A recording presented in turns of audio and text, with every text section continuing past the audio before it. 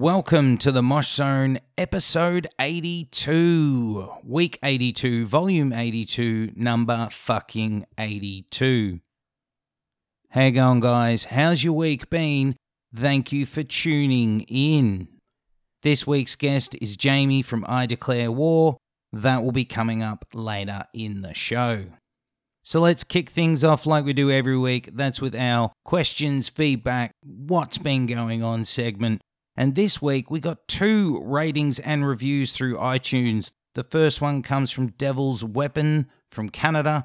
It's 5 out of 5, and it says, I enjoy the questions asked that no one else asks.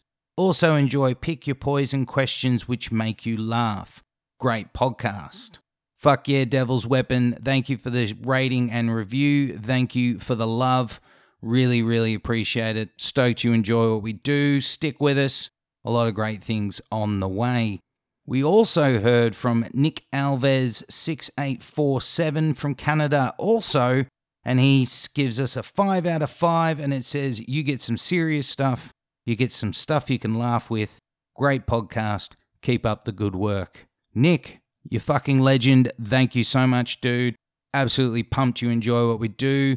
And thank you for getting into us and sticking with us. Also, like I said with Devil's Weapon, and a big appreciation for the rating and review, Nick.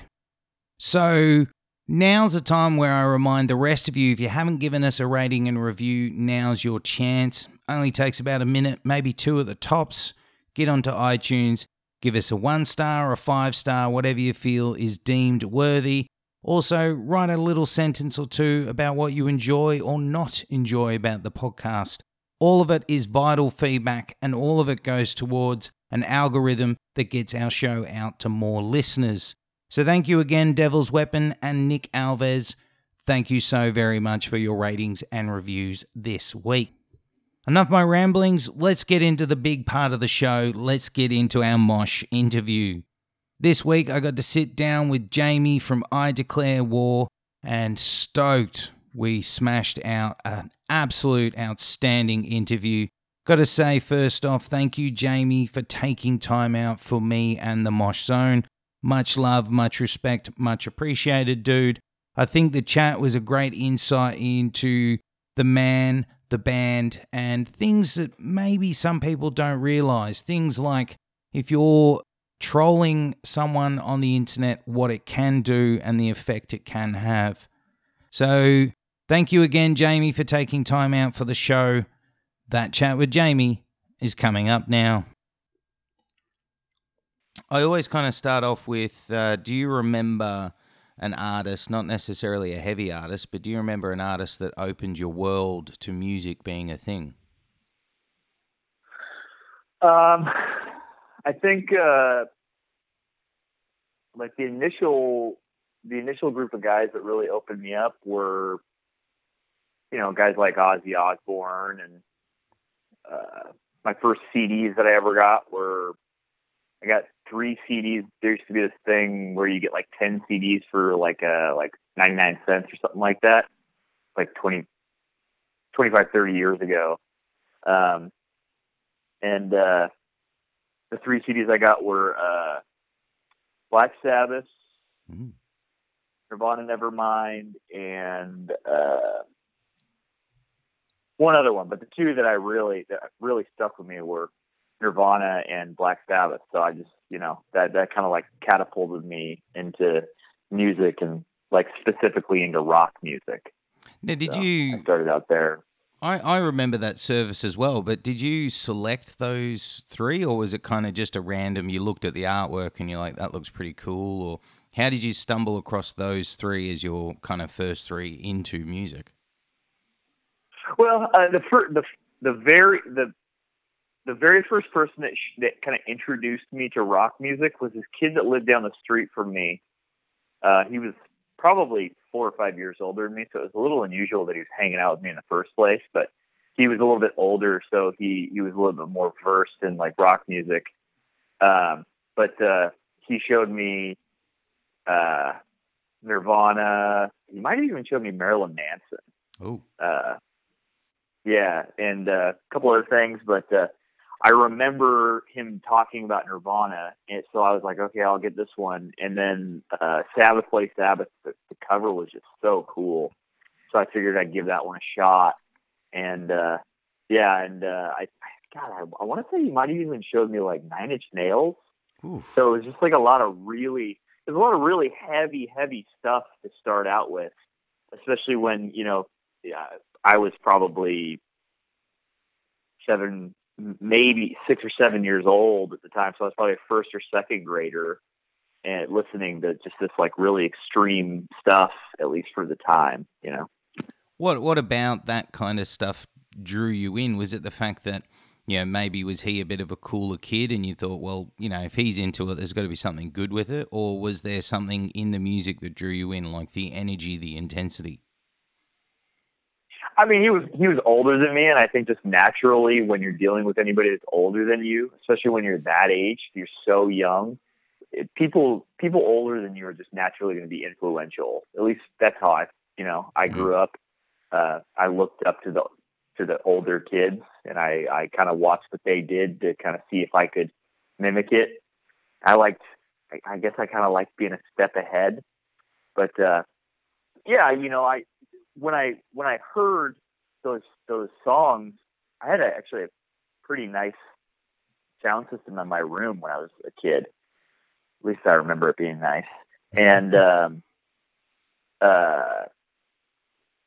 it just like it immediately hit because my mom, she was into like country music and stuff like that. So I had no real reference of this other genre of music that was happening, and then you hear it for the first time, and you either love it or you hate it. I don't think there's any real way around that. And man, I fell in love with it instantly, and I never looked back. And then what was the kind of artist that, I'm not saying they're not heavy, but I had kind of the same experience growing up. There was those bands that kind of get you into the hard rock, heavier styles, but what was the band that really opened you up to extreme, savagely heavy music? Was there one band that really opened you?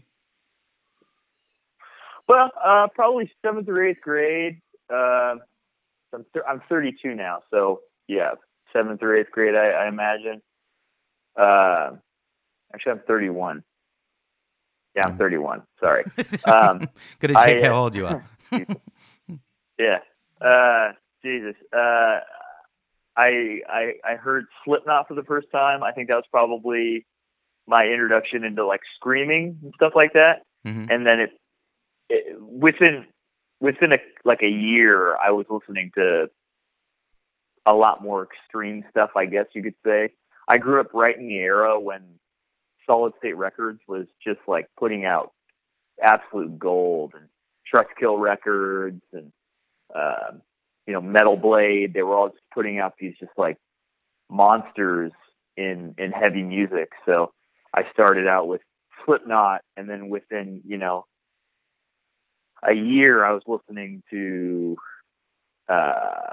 18 Visions, Norma Jean, Cannibal Corpse, Unearth. Like all these bands were all kind of like around the same time. Obviously Cannibal Corpse had been around for quite a lot longer than that, but I hadn't been introduced to it until all that stuff all came out, or until I heard that stuff for the first time, and I just fell in love with it all really fast. And that was right around when like MP3 sites were starting to really get big too, so I could dig through those sites too. There was something called HXC MP3, so I found like the metalcore stuff that I was really into, and then Pure Volume and stuff like that. So I was searching, like finding out different genres of stuff, like subgenres, and finding out, okay, so there's this thing called death metal, and there's this thing called metalcore, and I heard about the thing called black metal.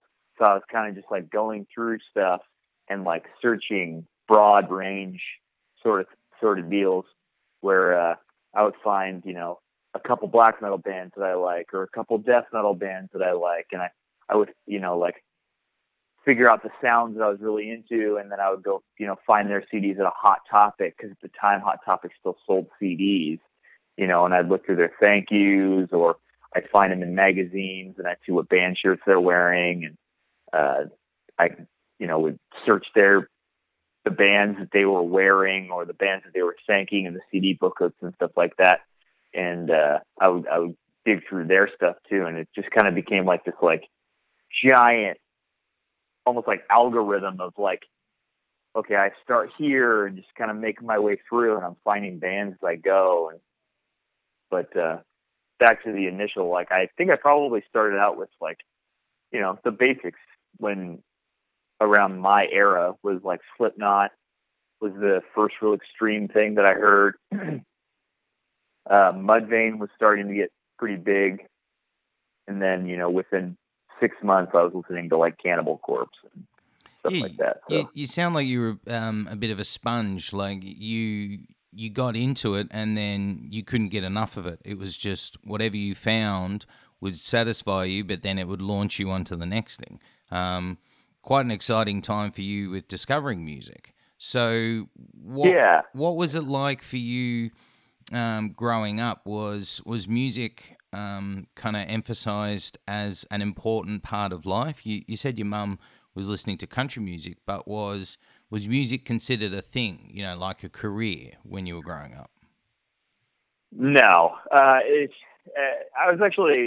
I grew up, it was pretty frowned upon, to be told that. I didn't grow up in like a strict religious family. I just grew up in a family that was, we put a lot of emphasis on sports and stuff like that. So I wasn't really even allowed to be in like bands, for example. Like I grew up an athlete. So, music was kind of something that my mom sort of didn't necessarily frown upon, but, she thought that it was probably not the best idea that I put too much interest in it. And I focus on my sports, because I was a pretty active kid. And I have a feeling that's probably a major reason why I really, really appreciated music as much as I did and still do, is because it was almost like a rebellion. I wasn't allowed to listen to, unapproved music a lot of the time. So I would have to sneak away and listen to it or find it and stuff like that, and hide it. And I think that almost made it more exciting for me initially. And then as I got older, I could get away, and I could stash away my CDs and stuff like that, and listen to them on my own. It wasn't like around the house where I had to kind of have my mom around hearing what I was doing all the time. You know what I mean? So it made it kind of exciting. And I think it's probably a big reason why I really like appreciated finding something new, something different. Yeah, and part of it is also the ownership of it, that that this is yours, and other people mightn't accept it, but this is yours, and no one can take that away from you. They might say it's wrong for you, but they can't actually take away your love of it. Yeah. I mean, it's like I still really appreciate. I almost appreciate what she did, because I feel like it really made me really love just like music in general. I still listen to the first couple records that I ever got, like I still listen to Black Sabbath. I still listen to Nirvana and stuff like that, because it's so time tested. And it's also just something where it opened me up. You know what I mean? I'd never heard anything like this before. And I just loved it so much the first time I heard it that I could never not appreciate it. And what was the high school life for you like? I mean, you're saying in there that sport was kind of a big thing you were into. So, kind of a two-sided question with that was, if this kind of music was kind of seen as a bit rebellious, did you identify yourself as kind of an alternative metal kid at school? And then the other part of it was, at school, did you ever think that if you looked down the track, you would be a vocalist in a band? Was it ever an insight into your mind that I will one day give this a go? Yeah, I mean, so seventh, eighth grade, I started really. There was no real way getting around it. I knew that I was going to be interested in music for the rest of my life. My buddies had already started a rock band. Buddies that I still have to this day. They had started a rock band, and I was showing interest in that. And I was, playing sports, and I had always gotten along with everybody. And I throughout high school, I was actually feel like I was kind of one of those kids that was able to like slide into all the different groups, because I played sports throughout all of high school, but I also listened to, heavy music and had like a daily group of guys that were like my group of guys that we all hung out with, and we were all into the same music and stuff like that. So, we kind of just, we clicked, and I started playing in bands probably my freshman. So I don't know how you guys do it over there, but grade 9, I started playing in a band, and that was my first year of high school. And throughout high school, I basically had some sort of a band going on, and then within my last year of high school, I think it was my last year of high school, I joined Those Who Lie Beneath, and within maybe 6 months to a year of me being in that band, we were a signed band on a record label, and I it pretty much just like flew from there.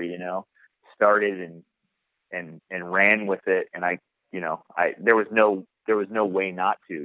You were given this opportunity at such a young age. You gotta take it.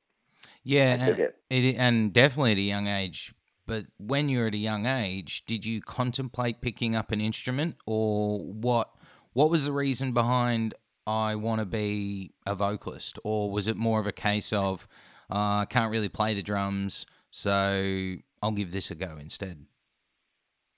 I guess I just kind of fell into it. I still to this day, I really wish I would have took more time learning how to play guitar specifically, because now I wish I could play guitar in some sort of a band. But I would pick up the bass occasionally, or pick up the drums occasionally. And I guess I could have figured it out pretty quick just because I was pretty coordinated. But there was also a drummer in my group. There was also a bass player in my group, and a couple guitar players in my group. But there wasn't really a singer in my group of buddies. So, I just kind of fell into being the singer guy, and it worked out. Really quite well. It's worked out really quite well. It's worked out well for you. Yeah. I mean, I'm pretty happy with it. I just definitely still wish that I would have taken more time, or had the opportunity to learn how to play guitar, because I think that's as far as like a life skill. You can play guitar until you're dead. I don't really feel like you can fart into a microphone until you're dead. There's a bit of an age limit on that stuff.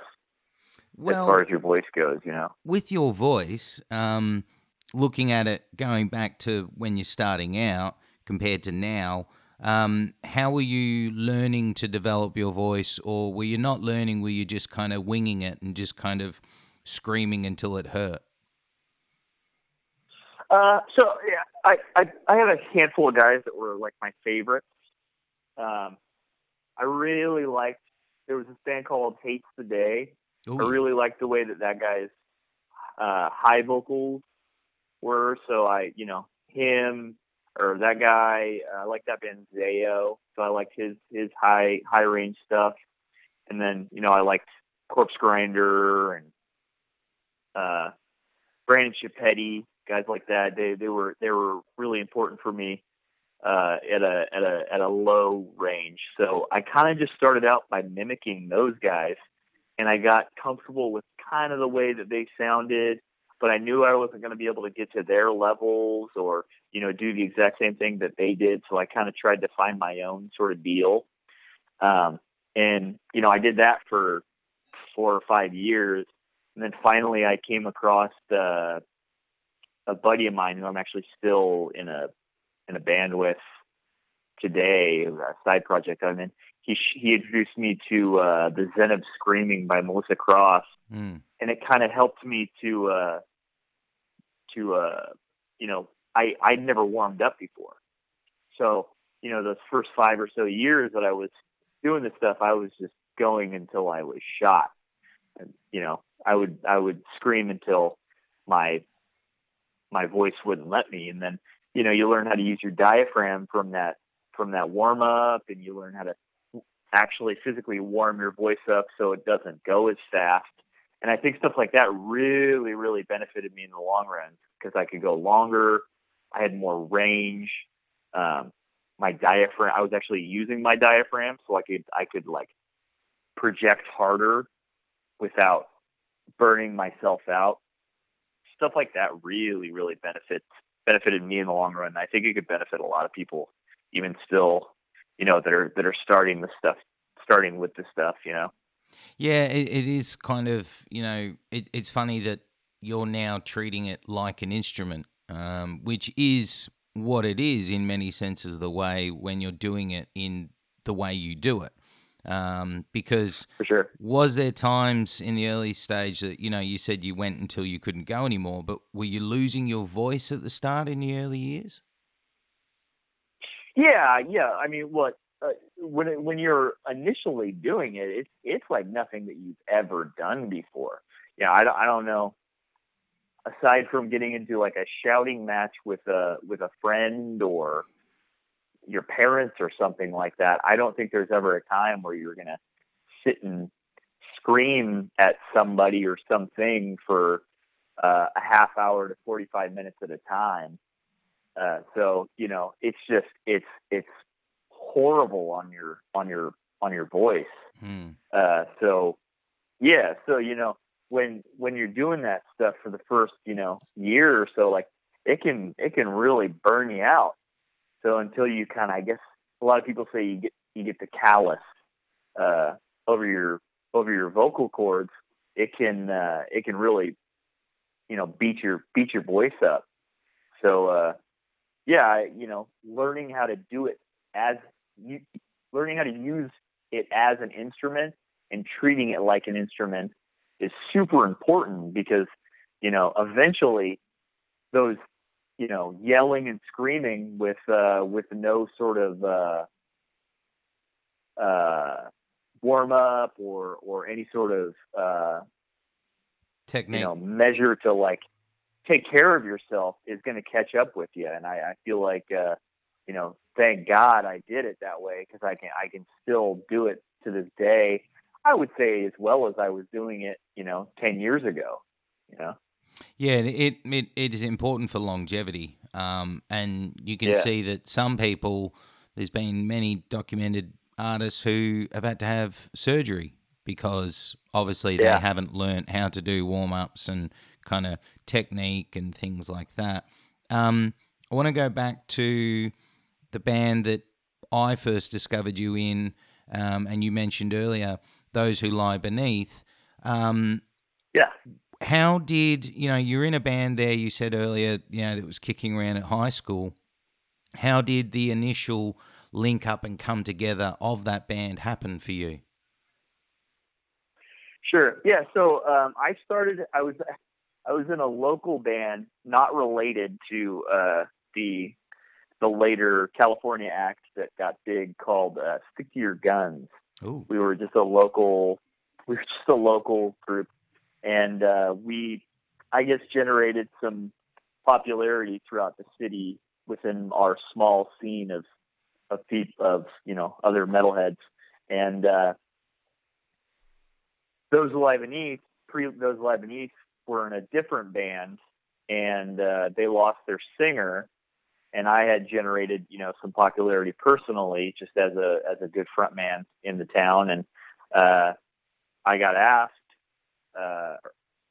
right as they were finding out that they were going to lose this guy, if I would like to sing for them. And I went in and did a tryout, and it all kind of worked out. And it started out kind of just as a local deal, but at the time we were, there wasn't these brain drills out there, Benita massacres out there. We were just playing, blast beats and sweep arpeggios and stuff like that, and people were just absolutely mind blown. So we were kind of ahead of the curve on a lot of that stuff. Yeah, so, you guys were pretty. You guys were definitely ahead of the curve because you were also at that time when that debut album came out, and Awakening, picked up by Metal Blade. Yeah. So no, we were picked up by Rise Records. Oh, see, I thought it was Metal Blade. That's my bad. No, so I honestly, Metal Blade is a huge influence on my life. So I think that would have been super cool. Little backstory on the record signing.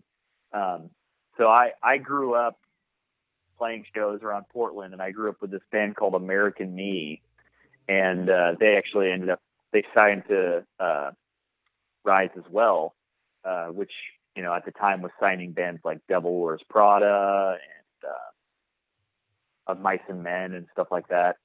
Not exactly my cup of tea, but Tony's a good he's a good friend of mine, and he pitched those Lebanese to Craig, who was the owner, who lived in Portland and still lives in Portland to this day. And we set up a show where American Me and those Lebanese played together. Craig came out and basically wanted to sign us on the spot. And, initially it was like, yes, let's do this. And then we kind of all had to be like, okay, let's pump our brakes a little bit. Let's take this record contract to a lawyer, within 2 weeks, the lawyer kind of said like, okay, yeah, it's a record deal, whatever, within 2 weeks we were signed to Rise, and basically just took off from there, That's got to be quite mind-blowing for you at that young age to gain a contract so early in the band's, career. It's got to set a bit of expectation on you guys. Were you guys nervous about being suddenly signed to a label, or were you just like, we're going to own this, we're going to crush this? Oh, sure. I mean, we were terrified. We were children, there's no way around it. We had played maybe 4 shows outside of our city ever. Fuck. At that point. So it was scary, but we were excited, and we felt like we were doing something that was at least interesting. So we just jumped in and we went for it, and we really tried to commit to our craft. We weren't bullshitting. We practiced 5 days a week because we wanted to be the tightest band performing on any tour we were on, and we treated it like a job. And it was a very financially unstable job at the time, but it was a job nonetheless. And I think that it paid off for my work ethic in the long run. And all the other members that went on to tour and do their stuff in other bands, I think it's paid off for them too, because it seems like everybody that was in that band at some point or another has this just like exceptional work ethic as far as being a musician goes. And I think it was about a year or so after that album, I think you were announced that you joined I Declare. What happened in that period? Was it a case of Those Who Lie Beneath was kind of not going to keep going enough, or was it too good of an opportunity to turn down to not join I Declare War? Because I Declare War at that stage, I think they were on their 3rd album and had just been released. I think they were starting to create a bit of attention. Yeah, so it was probably a little closer to like 2.5 years after that we started. We didn't really necessarily fall apart, I'd say. We had a lot of just like issue. We were like I was saying earlier, we were just so hard on each other. I don't know how else to put it. We pushed ourselves so hard that tension would grow so heavily, and it was stressful. And I'm we're all good friends now, separately from band stuff, but it's just stressful when you're pushing yourself as hard as we were, and especially I don't want to make it all about money, but when you're fucking broke and you're doing it at a full-time level the way that we were doing it, and trying to balance at the time full-time job and tour full-time. So it was exhausting, and it was tense. And I get a phone call after a fairly mediocre, I'd say, tour that we had just done, for the opportunity to fill in for I Declare War. And initially I was a little hesitant, just because I was so dead set on, keeping everything, priority number one with those Lebanese. And, I reluctantly said that I would do it after I found out that I wouldn't have to do the full tour. I went out, I flew out to Florida for my first dates, and I did 10 days with them. And within those 10 days, I hit it off with the guys that were in the band at the time. And they told me that their next 2 tours that they were going to be doing were with Whitechapel and Acacia Strain. And Whitechapel at the time was a favorite of mine, and Acacia Strain, still to this day, and was at the time one of my absolute favorite all-time, not only heavy bands, but bands in general. So I knew that I had to stick around, and they were kind of pushing me like, hey, if we keep you on for these next 2 tours, these are huge tours for us. I definitely would like, they would like to know, are you going to become a full-time member? And I kind of was hesitant at first. And, midway through that first run we did with Whitechapel, I just, I saw the potential that was coming out of this band, and the guys that I was working with, I got along with them really well. It was, it was a lot of fun, and it seemed like they had a good team behind them at the time. And, Artery, Razor and Tie seemed to give a shit. And so, I just committed to it and kind of just went from there. And it was a shot in the dark, but, I think it's really worked out over the long haul, Yeah, but it is a big decision to make, because like you said, you left your baby in many ways, Those Who Lie Beneath, and then shift into this, new realm, new environment and everything. Were you worried, obviously, that it wouldn't pan out, but were you worried that in any ways the guys from Those Who Lie Beneath would, hold it against you? Because the band really kind of, dissipated after that, or was the writing on the wall for it anyway?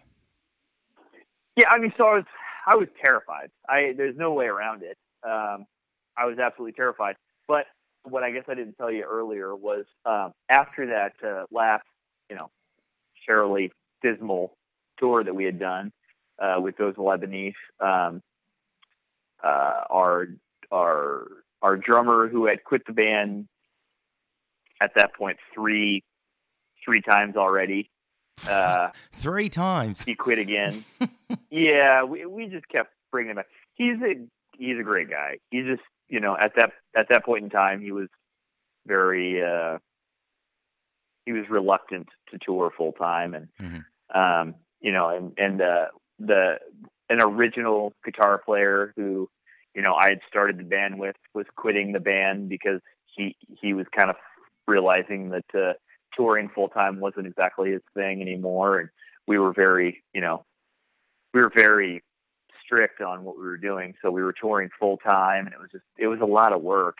So I was basically down to Kyle and Adam, who actually went on to start a different band called Vitriol several years down the road. That is, keep an eye out for those guys. I think it's genuinely like not trying to toot their own horn. I think it's like revolutionary for death metal. Ooh. But yeah, so basically, the writing was sort of on the wall, and I was hem-hawing around it because I really wanted to keep going. And I said, dude, I'd really like to do both. And it was kind of almost, it wasn't like necessarily an ultimatum, but it was, Eye Clear War had a pretty full schedule set up for that year, and I couldn't turn it down because already we were generating buzz, and the tours were great, and I'd never thought that actually we didn't make a lot of money, but making a little bit of money on tour was an option until I had been in that band, and I just saw all this writing on the wall, and I couldn't turn it down, Yeah, and I mean, as you said, in the long term, I think it's worked out. And the first thing you did that was on recording was the self-titled album. How was that received for you guys at the time? And then the other part of it, how did it feel for you coming into a band that already had a couple of releases and probably had a bit of a following that were probably very particular on those releases, and then you're trying to make your own mark in the band? Like, was it accepted by the overall fan base? So this is kind of funny. I call myself basically I'm the deathcore corpse grinder. I'm the second singer of what was already a fairly established popular band. So I came in and I had to deal with some bullshit. And, still to this day, I hear some bullshit. But, when it really boils down to it, I think that first record speaks for itself. I think that I put out an exceptional product. If you want to stand it alone from the old stuff, that's fine by me. I respect your opinion as a person, but I genuinely feel like that first thing that I put out was as good, if not better, than anything that they had ever put out in the past with their old singer. And it's just it is what it is. It's hard to change somebody's opinion, especially when it comes to music, which is so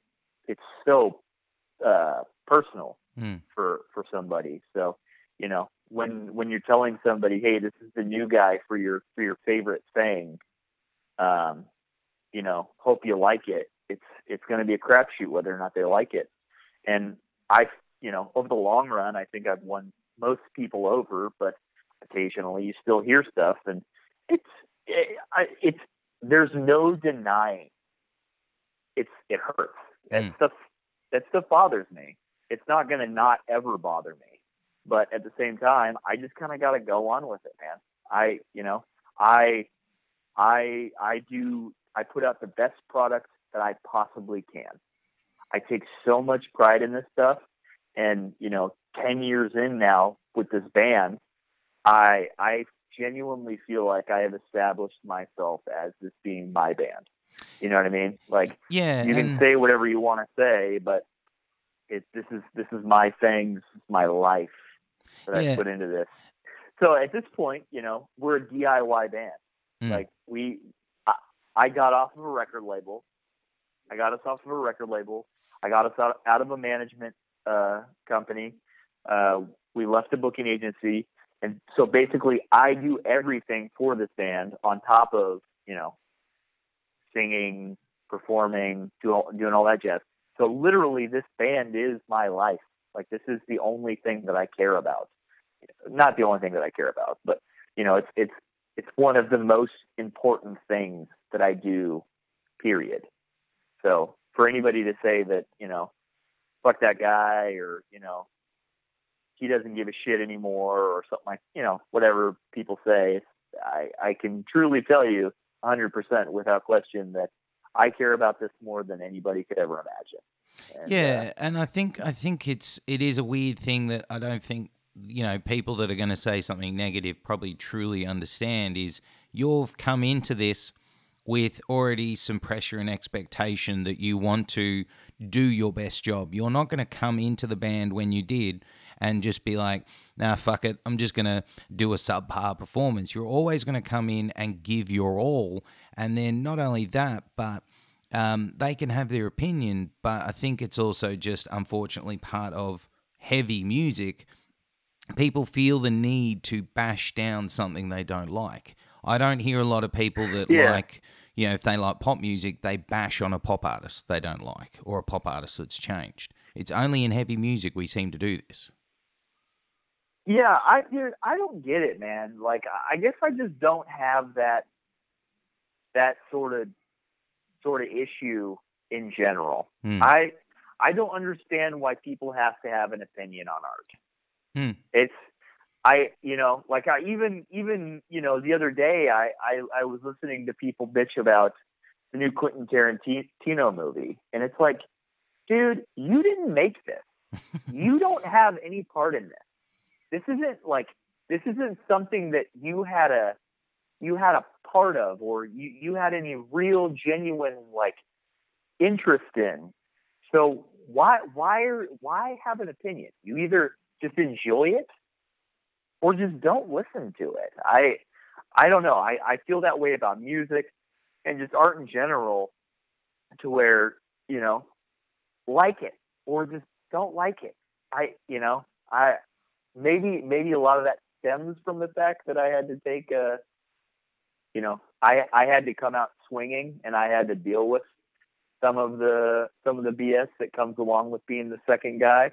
But I think that it's made me at least hopefully a more accepting person to like listening to new stuff or seeing new stuff.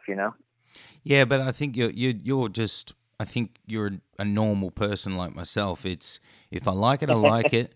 If I like it, I'll say I like it. But if I don't like it, well, I'm not going to get online and post about how much I hate it, because that's it's pointless. It's not gaining any power behind it. But unfortunately, some people want to justify their existence, and if justifying their existence means shitting on another artist, unfortunately, that's what they do.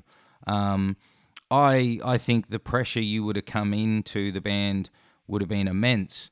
And I do think that self-titled album is really, really good for what the band was doing.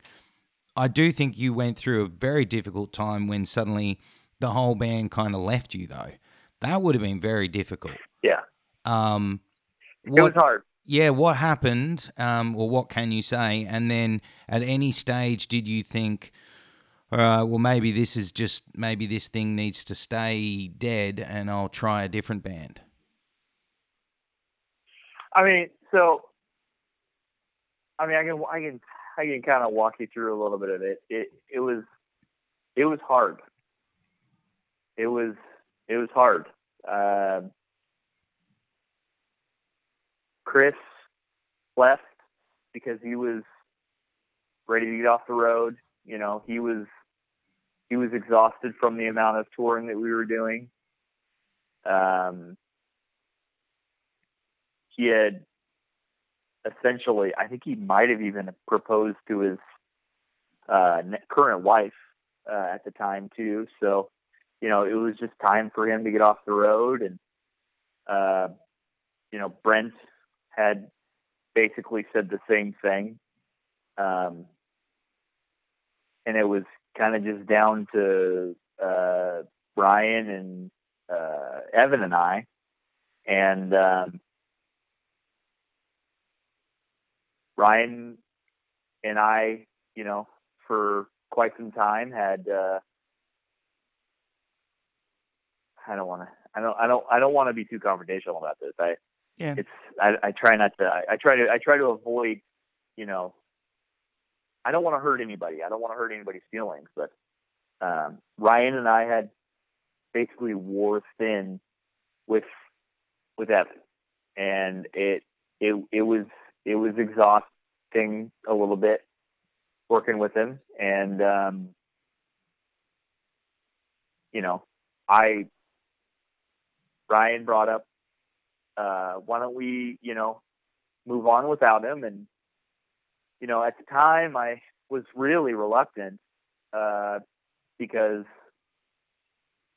Evan's an original member, you know, or at least as close to an original member. I can't ever get a straight answer on that as there could be. And it's hard, man. It was hard for me to agree with him, but you know, inevitably I agreed with him because, you know, I thought that Ryan and I could make it work. And, you know, so we decided to move on without him. And, you know, within a few months, Ryan had gotten real serious with his now wife, and decided that it was time for him to get off the road. And, you know, that kind of just left me going like, fuck, okay, I guess, you know, this is what it is. But, you know, I wasn't ready to be done. I'm not going to quit after I put all this effort into something and then, you know, just like say, well, you know, they left. Hey, it is what it is. It's like any other job, you know, you just find somebody new.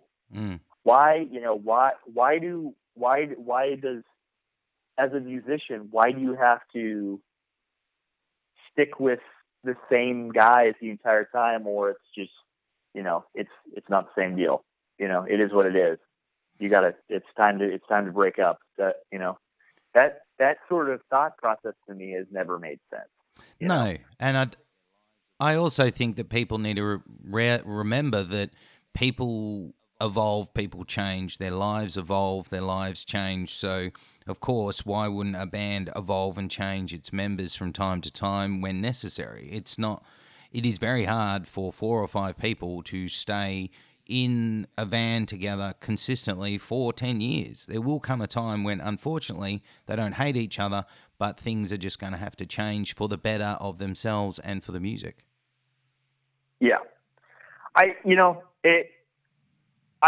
don't have any hard feelings against those guys, especially, you know, at this point, I've done a lot of soul searching myself, and if anybody has a right to be frustrated and, you know, have an opinion, it's Evan. You know, Evan was an integral member of the band since the beginning. He was the main songwriter, and it was basically just like, well, you know, you're tough to work with, so we're just gonna blow this whole thing up. And, you know, looking back on it, I've tried to mend with the guy, and I don't blame him that he has no interest in you know, mending wounds with me or anything like that. So it's you know, it's tough, it's hard, but you know, I just have to come to accept it that sometimes people just aren't gonna like you, you know, and that's unfortunately I guess part of I just life. don't like that. Yeah. Yeah. But then to say that you didn't, you know, pick things up and come out swinging would be an understatement, because that 2014 album, We Are Violent People by Nature, like that. Yeah.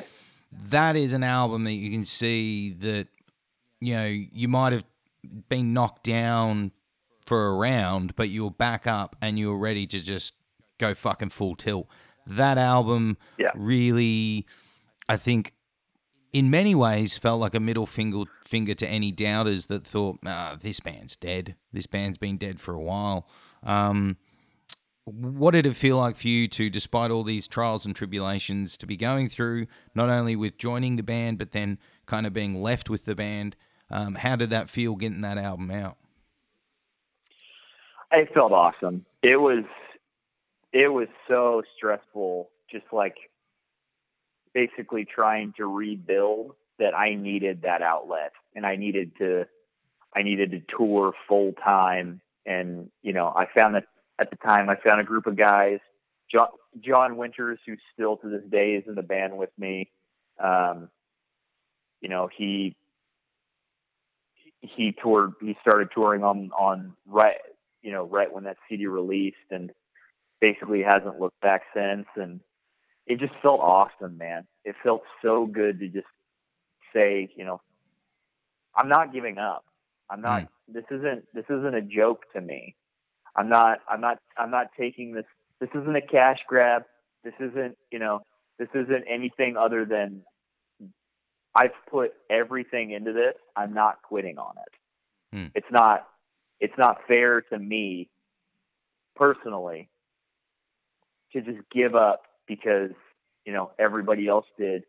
And, what felt like, you know, at least at one point in time, the world did. So I just said, you know, fuck it. I'm going to get some help from some guys, and I'm going to try to write the heaviest record that I possibly can. And I'm going to put the heaviest stuff that I personally can onto it. And, I'm just going to go with it. And I think it worked out, and I felt so good about it. Oh, it is fucking, oh, it's an immense album in the game. I still jam that one today, you know, on a regular basis. And then you guys did Song for the Sick, which I love as well. Yeah. But the most interesting thing was you guys went self, you know, independent. Yeah. You kind of mentioned it earlier, you know, you got off the label, you know, management, all of this jazz. Was it a case of doing that album independently about having a bit of self-control and a bit of, you know, your own power on the process, or was things just with the label not working out and going independent was better? I mean, that record label, I don't even know if it's a record label anymore. I'll be honest with you. I don't think it is, no. Yeah, as soon as we were off, I basically just wiped my hands of it. Yeah, the support that we were getting from that label was, you know, not good. And we weren't ever seeing any sort of revenue checks for anything that we were putting out. So I was going like, where is our money going? What are we doing wrong to not, you know, get any of this support that we're seeing some of these bands getting? So finally, it was just almost kind of like, you know, honestly, it was almost kind of like a rage quit, where just one night I just said, you know what, fuck it, I want to do it myself. And I talked to, you know, at the time, a very close friend of mine who works in the industry, and you know, I got off of our record label, and we still had a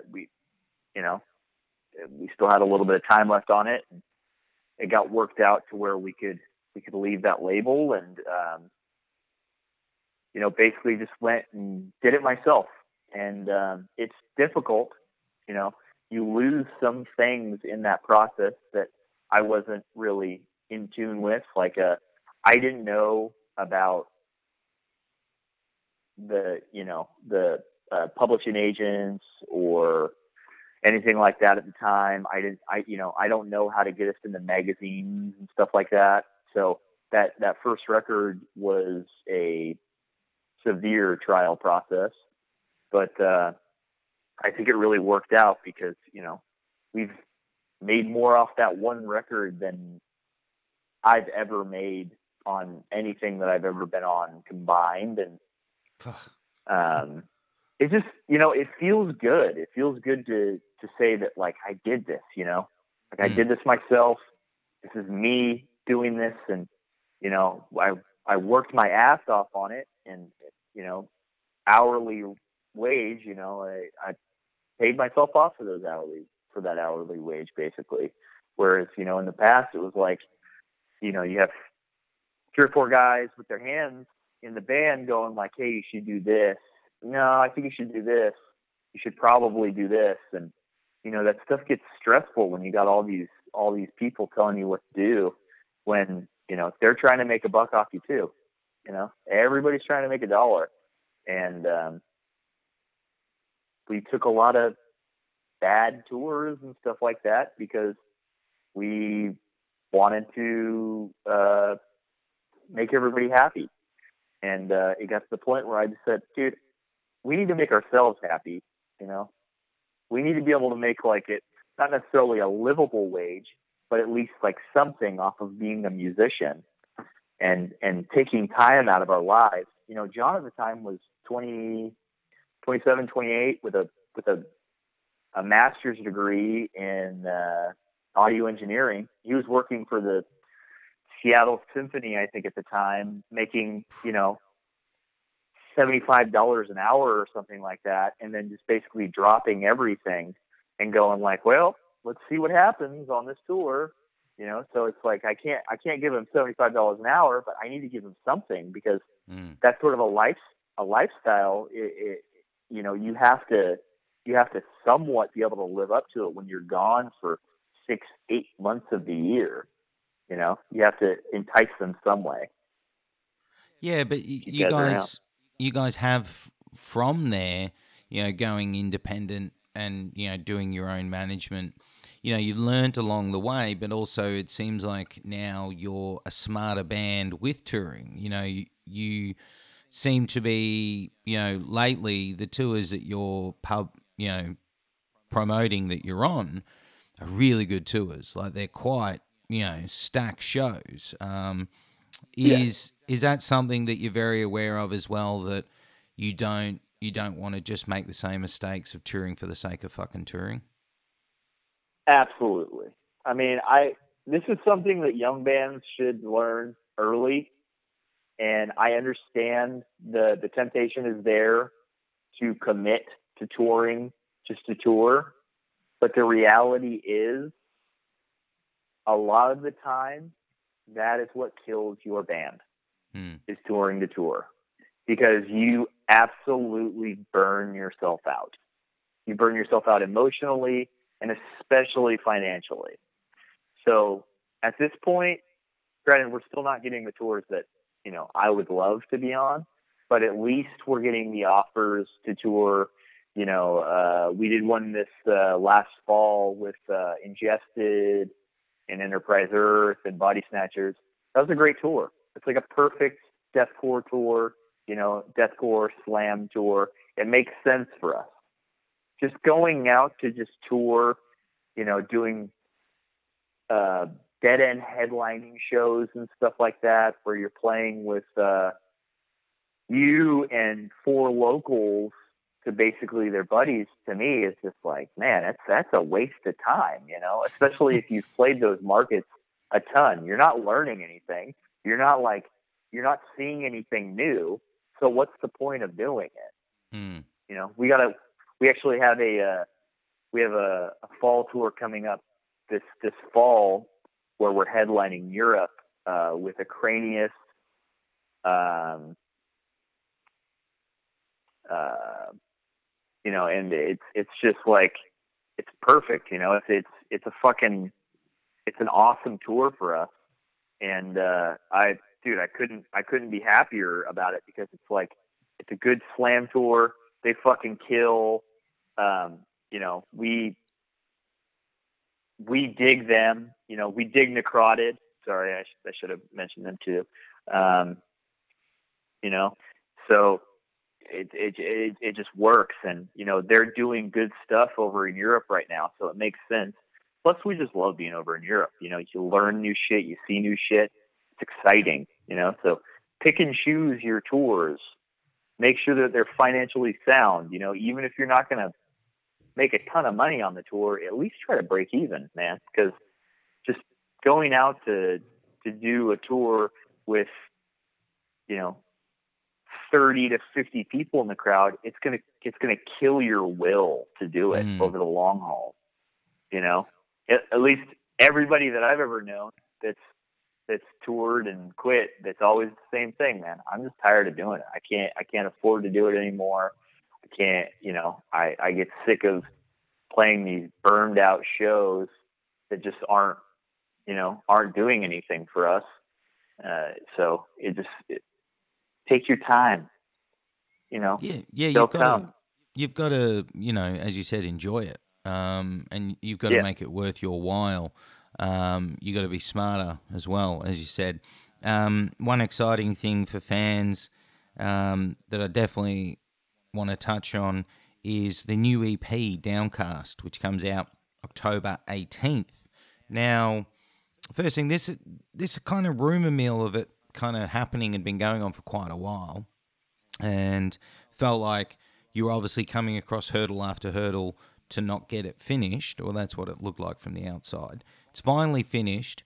It's finally getting out.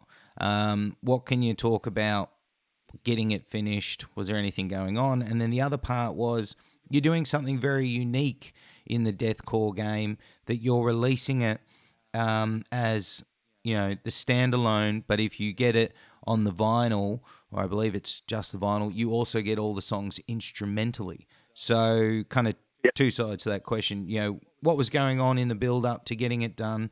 Why did it take so much time? And then what's the thought behind the instrumental side of the release? Well, so first to touch on the time between records,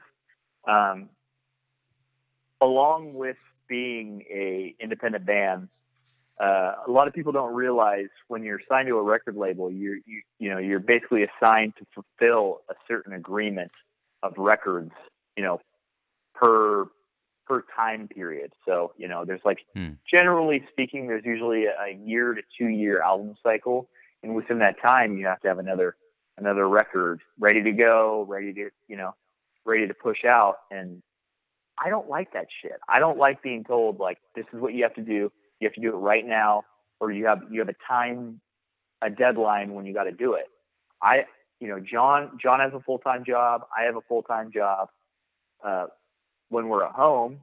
So we have to make time to be able to do that sort of stuff and still be able to put out music that's, you know, good. So with that, you know, when we decided to go DIY, it also came with the ability to say, like, dude, let's not put a time on this. Let's just do what we're going to do. You know, it's going to come out great. You know, let's just be happy with our product. So let's take our time with it. So it makes it a lot easier to do stuff like that. When it makes it a lot easier to come out with what I feel like is an excellent product when you have time and you can say, like, don't worry about it. We'll come back to it. We have time. You know, let's just, you know, we'll get there when we get there. I can't remember what the rest of the question was, though. The other part of the question is why release it with instrumental? You know, it's quite an interesting way of doing things, because not a lot of bands think that way. So obviously there's a very unique thought process behind that, and I think it's a really good thought process. Yeah. So this is a two-part question, or two-part answer. First part, I think that you know, a lot of people would appreciate the music without listening to somebody scream over it. It's just, you know, bottom line, some people aren't interested in death metal vocals. It's fine. I get it. So, you know, you can get some instrumentation-ship out of listening to just an instrumental record that you wouldn't get from, like, listening to, like, just a slam and brutal death metal record with a guy farting over it the whole time, you know? So give somebody a chance to listen to it and maybe learn how to play drums on it easier, or learn how to play guitar riffs on it easier. Or if you're a vocalist, you could also, you know, do vocals over it with just the instrumental tracks, so you don't have to. We get tons of YouTube fans and stuff like that. They'll do covers, and you can hear me in the background. So let's kill the vocals, and you can just do it instrumental over the instrumental tracks, and I think it sounds cooler. We started doing it on the last record because I first of all, I don't think I've ever heard of a metal band doing it, so I don't want to toot my own horn, but I think that we started something new that I could see becoming something pretty cool in the long run. And second of all, we're a DIY band.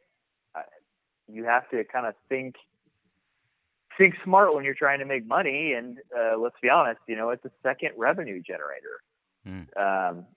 Eventually, we'll put out a streamable version of the instrumentals too, so that'll be more streaming revenue that'll come out. And also, when you listen to like football games or like any sort of sports channels or something like that, they always have in and out music and stuff like that. And you can maybe get lucky and get some sort of revenue stream through a sports station or something like that, using your instrumental tracks as like intro and outro music for like a sports columnist or something like that. Ooh, fuck yeah. Yeah, that'd be sick.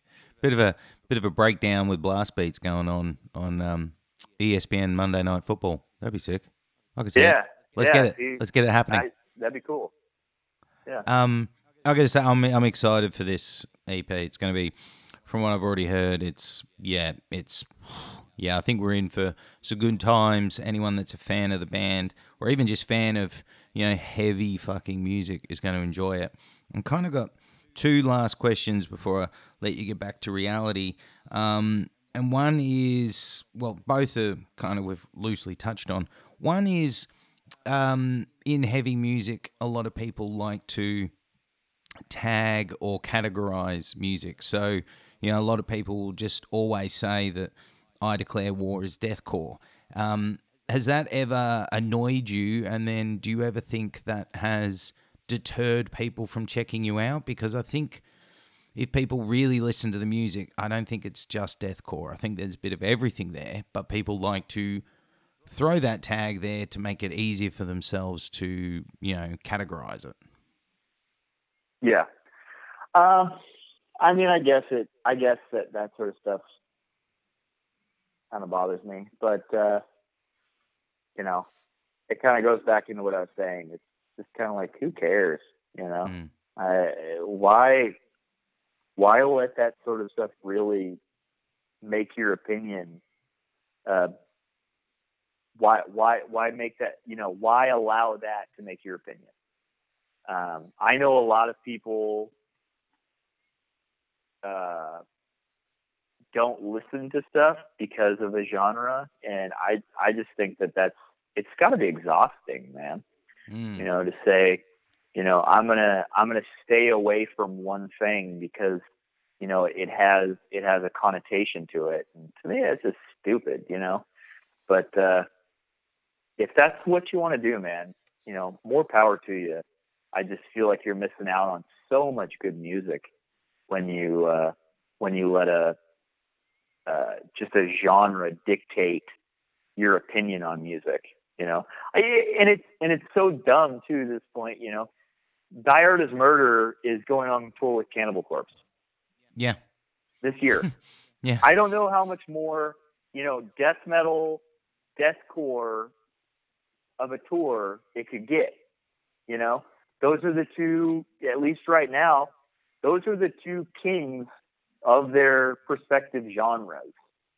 And, if you don't want, if you're just going to fucking leave before one band, you're basically, you're paying for something that you're just going to not see. It's a waste of money to me, not to go back to thinking about money all the time, but like, it's just dumb to me, sit and listen to it. You might find out you fucking like it, man. It's ridiculous. It is, and it is just weird.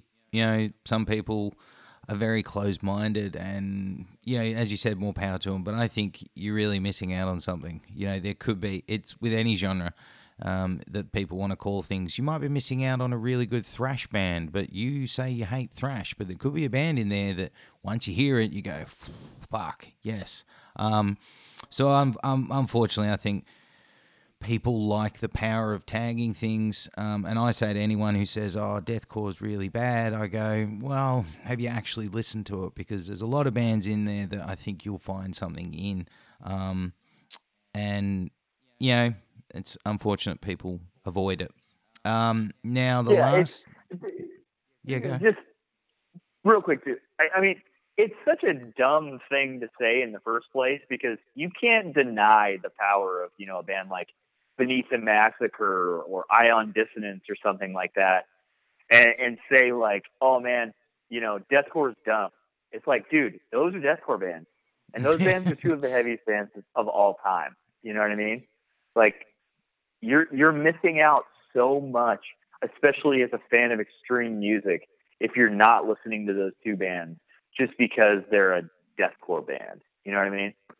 Well, it's the same with people that say they don't like deathcore, and you say you like Despised Icon. Yeah. They're a deathcore band. It's just weird. So the last thing I kind of want to ask you before we look to wrap things up is, you're a band now, and you're a person who's really using the industry to their advantage, and I think it's the way it needs to be done. But, do you see this whole industry of streaming and stuff in a good way, or do you see it in a way that you have to learn to adapt as a band nowadays? There's no way around it. There's no way that you're not gonna beat the system. It's bigger than any one band.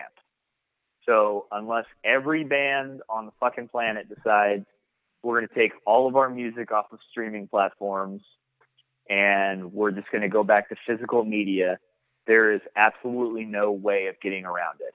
You are going to have to stream. Tool is streaming their records now. They were the final holdout.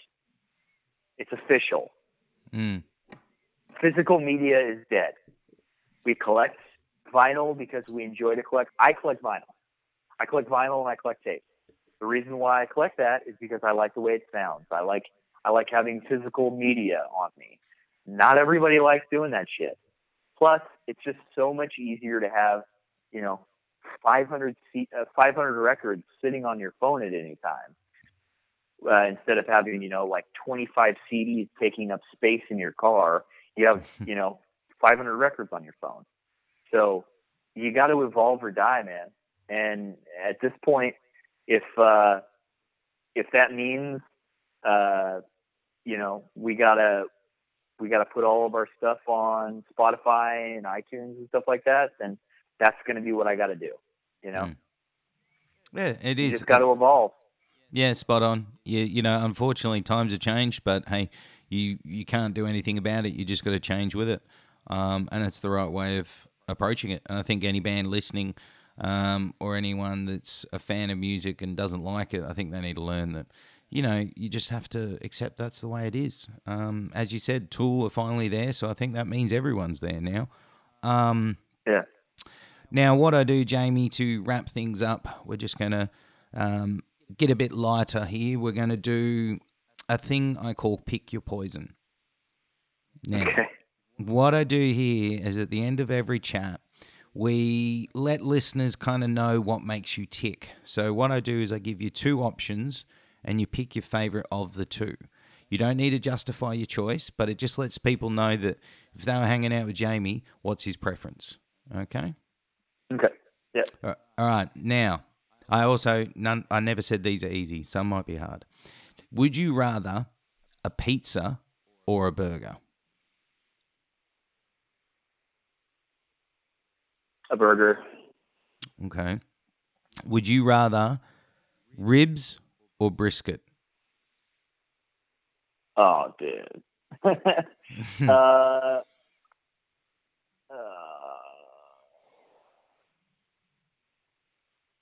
Brisket. Okay. Oh, man, that was tough. Would you rather a soft taco or a hard taco? Hard taco. Would you rather smooth peanut butter or crunchy peanut butter? As a kid, I'd have said crunchy, but I'm a smooth guy now. Okay. Would you rather cook at home or dine out? I cook at home. Okay. Do you want to watch a movie at the cinema or at the comfort of your couch? I still appreciate going to a movie theater. Nice. Would you rather go to the beach or go to the snow? I have both where I'm from, so I would probably say I dig the snow. Okay. You a cat or a dog person? Dog. Yeah. Terminator or Predator? I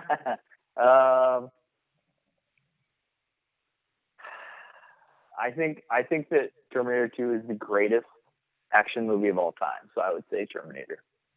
Rambo or Rocky?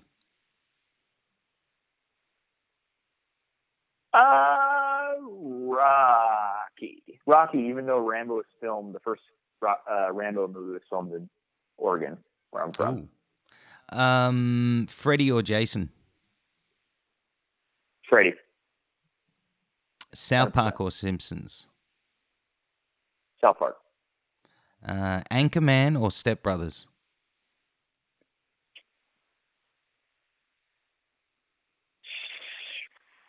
Step Brothers.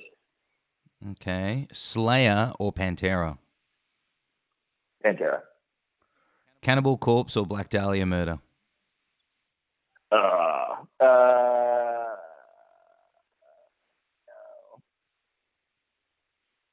Black Dahlia Murder. Metallica or Megadeth? Metallica. Suicide Silence or Whitechapel? Those are two. I have friends in both of those bands.